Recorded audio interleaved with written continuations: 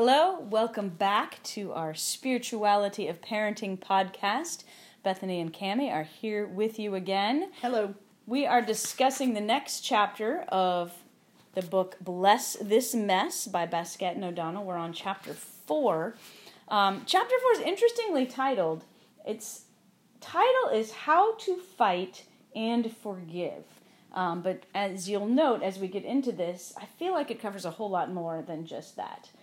But anyway, we'll dive in. Okay. I have to say, I saw this title, How to Fight and Forgive, and my first thought was, and I don't mean this in either a negative or a positive way, just an observation, that we don't actually have a lot of fights in our family. Would you agree with that? Oh, absolutely. If you're mad, I just start apologizing. If you're mad, I am 100% wrong. That's not actually what I was going for. Oh. Okay. I meant more fights between us and Ben. Oh. Yeah. I think part of it early on. I think some. You think more when he was younger? Yeah. I think part of it is he is a bit of a people pleaser. He is a bit of a rule follower. I think just his nature is he doesn't necessarily really dig in his heels about a lot of things. I don't know. He is pretty stubborn. Yeah? Okay. Well, maybe our experience is different. Well, I mean, I do think that he recognizes that you and I are not going to bend. And that he cannot play us off of each other. So I think that he recognizes when and we will use this term with him. This is not a negotiation. True. Yes. No means no. Yeah. So I think that because we held to that early on, it has eliminated the need for fights. But he is also not deep into the teenage years. Yes, so true. I suspect that we will get the fights soon. Yes, no doubt. And some of that goes back to what we have talked about in other episodes. Something we've been really careful to instill is, those boundaries and sort of, he knows when he can push and when he really can't. And that's something we've tried really hard to do. Yeah. Sometimes better than others, but hopefully some of that work is coming to fruition now in the older years. Yeah. Well, and, I hope we encourage him to ask for things that he wants. One of my favorite sayings to him is that it is 100% a no if you don't ask. Yes, absolutely. So you got a 50-50 shot if you ask. It may be yes, it may be no. No doubt about that, yes. So one of the things they start off by saying is that, you are going to have arguments in a family situation because you are different people. And that's important. We've talked about this too. We're not creating little mini-me's with our children. I do not. No. A term they use, which is a term from family systems, is self-differentiation. This idea, and this is what they say in the book, to be self-defined is to say, I love you, I respect you, I'm different from you. We can disagree and still love each other. And so what they're trying to say is, in our families, when we have disagreements, and we're going to, how can we move to a place of a healthy disagreement? Which, I think there are healthy disagreements versus unhealthy disagreements. And where can we get to a point of a healthy disagreement, which is, different people having different opinions about things, which is going to happen, but underlying it all, always there being that knowledge, I love you, I respect you, I realize I'm different from you. How can we then work through this difference, to get to the other side of this disagreement, whatever it might be? Yes. But you have to have that sort of underlying base of the I love you, I respect you. Right. We realize we are different from each other. Right, and as long as he can come at an argument with us in a manner of respect, he will have me in that situation. Oh, so see, this is something I should know. You're going to cave if he argues respectfully, huh? Is this it? No, what I meant was, well, you know, I just don't like disrespect very much. So Correct. as long as it is a respectful conversation, then I am open to having these conversations with him. But as soon as it turns disrespectful from him to me or you, and vice versa, then that is not going to work for me. Yes, yes. Which leads us actually to a bulk of their chapter, and that is they really place a big importance on a family together knowing what their values are as a family. Mm-hmm. You know, they suggest even coming up with like a family mission statement, which we have. Somehow I knew that was going to be a reaction. I was going to say, before you started cracking up laughing, I was going to say, that's not something we have done, nor something I see us doing.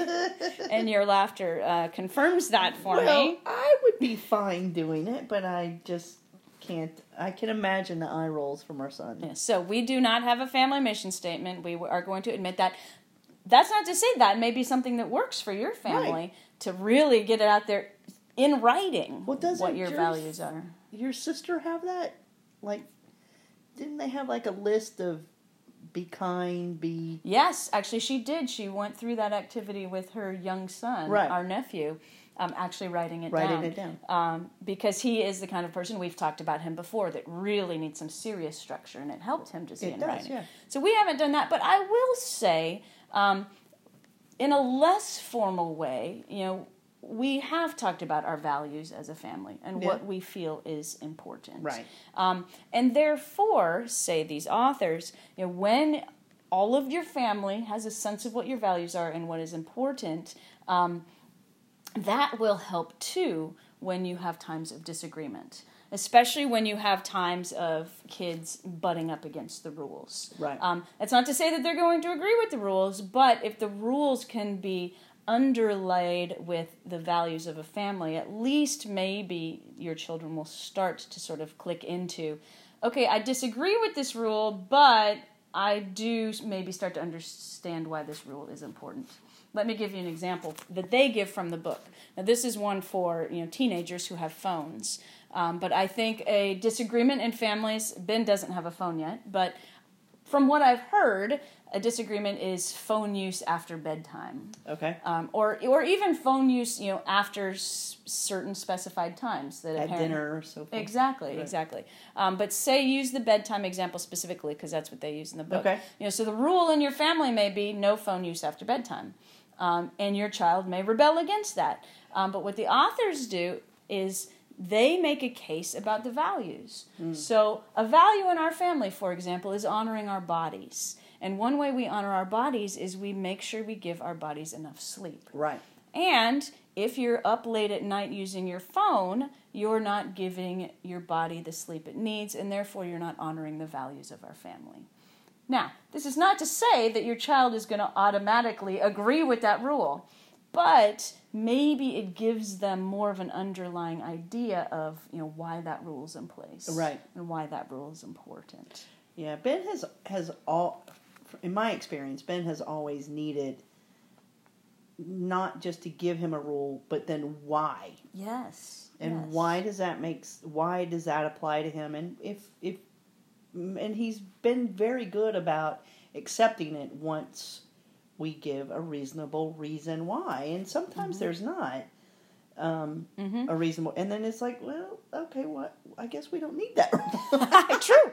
Yeah, and that's the authors are really careful to note too that it can work both ways. It is not always the parents who are right and the children who are wrong. No. Though often it is. Yeah. I mean, heck, we're the parents. But there is that back and forth too. That maybe we as parents need to look at whatever rule it might be and say, well, maybe that actually isn't based on any of our values as a family, and maybe we do need to rethink that.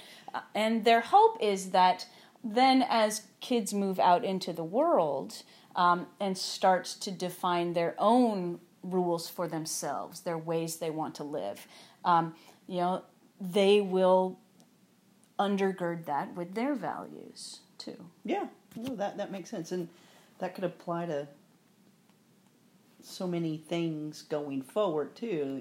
Work, and sometimes you have decisions as an adult you have to make, and if it's value-based, then they become easier to make those decisions. So. Right. Yes. Those difficult decisions will still be challenging, but at least you have some system that you have gotten used to using your entire life, right, that will help you make those decisions. Yeah, I have been telling Ben for a very long time, don't drink until you're 25, because a boy's brain is still developing until they're 25. Maybe he'll pay attention to that. Maybe he'll pay attention. Perhaps. Now, all of that being said, there are still going to be arguments. There's still going to be fights. There's still going to be disagreements. Yeah. And another tip, hint, suggestion the authors give is, in addition to remembering those family values, is to also, as parents, remember our spirits, remember our spiritual disciplines. Okay. And they say this: remember, you can always pray for the capacity you need to forgive your children. Ask God to put you back in touch with your affection, tenderness, the take a bullet for them love you so often feel for your children. And I would add that you give yourself as a parent forgiveness too, because I find that a lot of times parents internalize that my kid made this mistake. I messed up somewhere. So giving that compassion back to yourself. That's something I think we talked about maybe in our very first episode, was that reminder that we are not alone in this. Let's go to God in prayer when we need to go to God in prayer, right? Let's, go to those scriptures and ground ourselves in whatever we need to ground ourselves. Right. We talked in the very beginning about continuing our own spiritual practices as individuals, set aside from our roles as parents, but just in our role as people. Always go back to those spiritual disciplines. How have you been doing in that, by the way? She just shrugged her shoulders. I did not. I said, probably not as good as I would like, or again, that I have done in the past. I find that I am still tired. I am praying a lot these days. Not necessarily about parenting, because Ben right now is in a really kind of good, easy spot. Knock on wood. Where's the wood? Knock on wood. Okay. Yes. So, yes, but I don't know if I'm practicing my spirituality around parents, although this book and going through it with you has been helpful. True. I would say this has been a spiritual practice on its own. But that's okay, too, because one of their points is we, as parents, need our spiritual practices separate from parenting. So you say, I've been praying a lot, but not about parenting. But that's okay, because in our praying, we are strengthening our relationship with God. So that relationship is there, undergirding our parenting, though we don't necessarily need to be praying about parenting all the time. Yes. Right. Now, I would say maybe another reason why we don't have quite as many fights in our house is because we only have one kid. Absolutely. Right? I think a lot of the fighting in families often stems from a sibling relationship, right? Yes. And fighting between and among siblings. I know that was true of you and your brother. Ooh, yes. You have told me some stories. Yes. Yeah, so they actually spend a part of this chapter talking about how parents can navigate the sibling relationship, and unfortunately we don't have much to add to that because we aren't parenting siblings.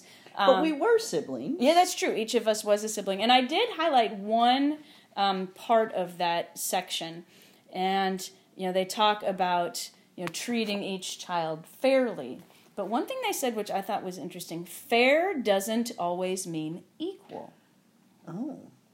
And the point they make is that, if you have multiple children, they're different people. Right. Right? And their needs are different. Their personalities are different. And you will parent them differently. So you can be fair to each one of them, but that doesn't mean that is equal, that you treat them in equal ways. And I thought of my mother as I read that, actually. Because I thought of your mother when you read that line, too. No way! Not because fairness was and still is very important to her. As it should be to everyone. Absolutely. And that was a value of our family growing up, a value that I still hold very important. And yet, I would say that she parented my sister and I very differently because we were very different people. Yes. We are very different You people. came out like this. My sister is a little more stubborn than me. She's a Taurus. She's willful. Yeah. And so, needed a different type of parenting than I, who is a little like Ben, I was a rule follower. Mm-hmm. Sort of a people pleaser. I didn't cause a lot of ruckus. But even though we were very different and needed different things and couldn't be treated in an equal way, my mom was very sure to make sure things were fair. And she loved us in very different ways, but didn't love us. I didn't feel like my sister got all of her love, more than me. Right. She was very fair to us, but we needed different things. So that's a section in the book that, yeah, you're right. We can talk to as siblings. As children or siblings, but we can't really talk to as parents because we don't have that dynamic. So for all of you who are parenting more than one child, good for you! Yes. I have heard that 2 children is way more than twice the work. So I've heard that too. good for you. Carry on. Yes. Carry on. Get my utmost respect. Yeah, absolutely. Oof, goodness gracious. I just think of how worn out I am sometimes just from having to deal with one child. They do require a lot of energy. They do. Although I do think sometimes siblings play with each other. Mm. So, us as the parent isn't always also the play toy. True. So if any of you listening do have more than one child and have thoughts on this, let us know. Please. We are happy to hear your opinions on such a thing. So speaking of being worn out, I want to close with the prayer that they always put at the end of the chapter. I think this is a good one and appropriate for what we've been talking about. So let us pray. Mm. God, my kids are driving me bonkers. I am driving myself bonkers. Help us to breathe. Help us to see each other really and truly as you see us. Help us to love each other better, and in loving, cast out all fear. Amen. So for those times that your kids are driving you bonkers, know that you are not alone. God is with us always. Thank you for being with us. Yes. We'll see you next week.